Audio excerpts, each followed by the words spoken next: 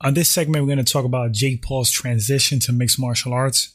He just said on a podcast or interview that he's planning to transfer over to MMA. He's in talks with a big organization. I find his comments kind of interesting, and I would like to talk about how he would fare in the sport. All right, so let's dive into it. So out the gate, let's just clear the air with this. Jake Paul does have boxing skill, but he has dangerous hands. He has knockout power, that's for certain. He's improving with every outing. I know the kid works hard by all accounts. And when you have drive and determination and you're young like him, I think he's like 25 years old, the sky's really the limit. You have to have some natural talent, but hard work and determination definitely go a long way if you're serious. He has some physical attributes. Now, I read a quote. He said that most likely he's going to train at AKA. Javier Mendez said that he would train Jake Paul. And he said that he would need about a year to a year and a half to adapt to throwing kicks and checking kicks.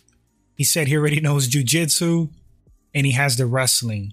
Now, I'm liking what I'm hearing as far as like taking the time to train, build your skills up a year to a year and a half. That sounds good.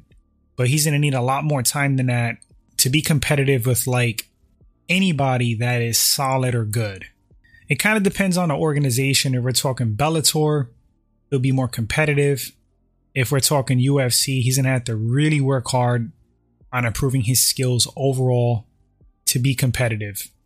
It sounds like he's underestimating the sport and the skill required to compete at a higher level. Who knows what kind of opponent he's going to face though. The kid seems to set lofty goals. Wouldn't shock me if he says he wants to become a mixed martial arts champ. I think his comments on jiu-jitsu are kind of like comical to an extent. It takes a long time to develop submission grappling skill offensively and defensively. To kind of insinuate that you already have the skill, it's like, I gotta see it to believe it.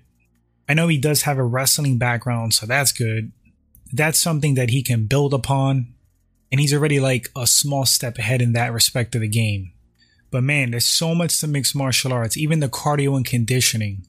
To me, I feel like it's more taxing than boxing overall. Don't get me wrong, boxers have incredible cardio and conditioning, but for striking and that style of fighting. Mixed martial arts incorporates everything in multiple styles of fighting. You have to have conditioning to box. You have to have conditioning to throw kicks. You have to have proper conditioning to grapple. It's a whole different monster, super taxing. People find out real quick, if you step into a mixed martial arts gym, if you step into a BJJ gym, and you grapple or wrestle, grappling completely drains you. As you can see, the more you fuck around, the more you're going to find out. And I've talked about this before. It's like there's striking cardio and conditioning and there's grappling cardio and conditioning. You could go for rounds and rounds striking. That doesn't necessarily translate to grappling. And the same thing vice versa. Heck, throwing kicks is taxing. He has his work cut out for him. But again, it really depends what his end goals are. If he wants to have a couple of freak show fights against some really lower tier guys that are not that good, he's probably going to look good and be competitive. But if he wants to compete at a higher level, he has to put serious work in because it's not as easy as he thinks.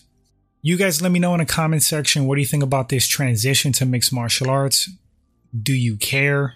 Do you think Jake Paul could be competitive in the sport? What level will he reach? How do you think about his comments with the transition and the work he has to do in order to be a mixed martial artist?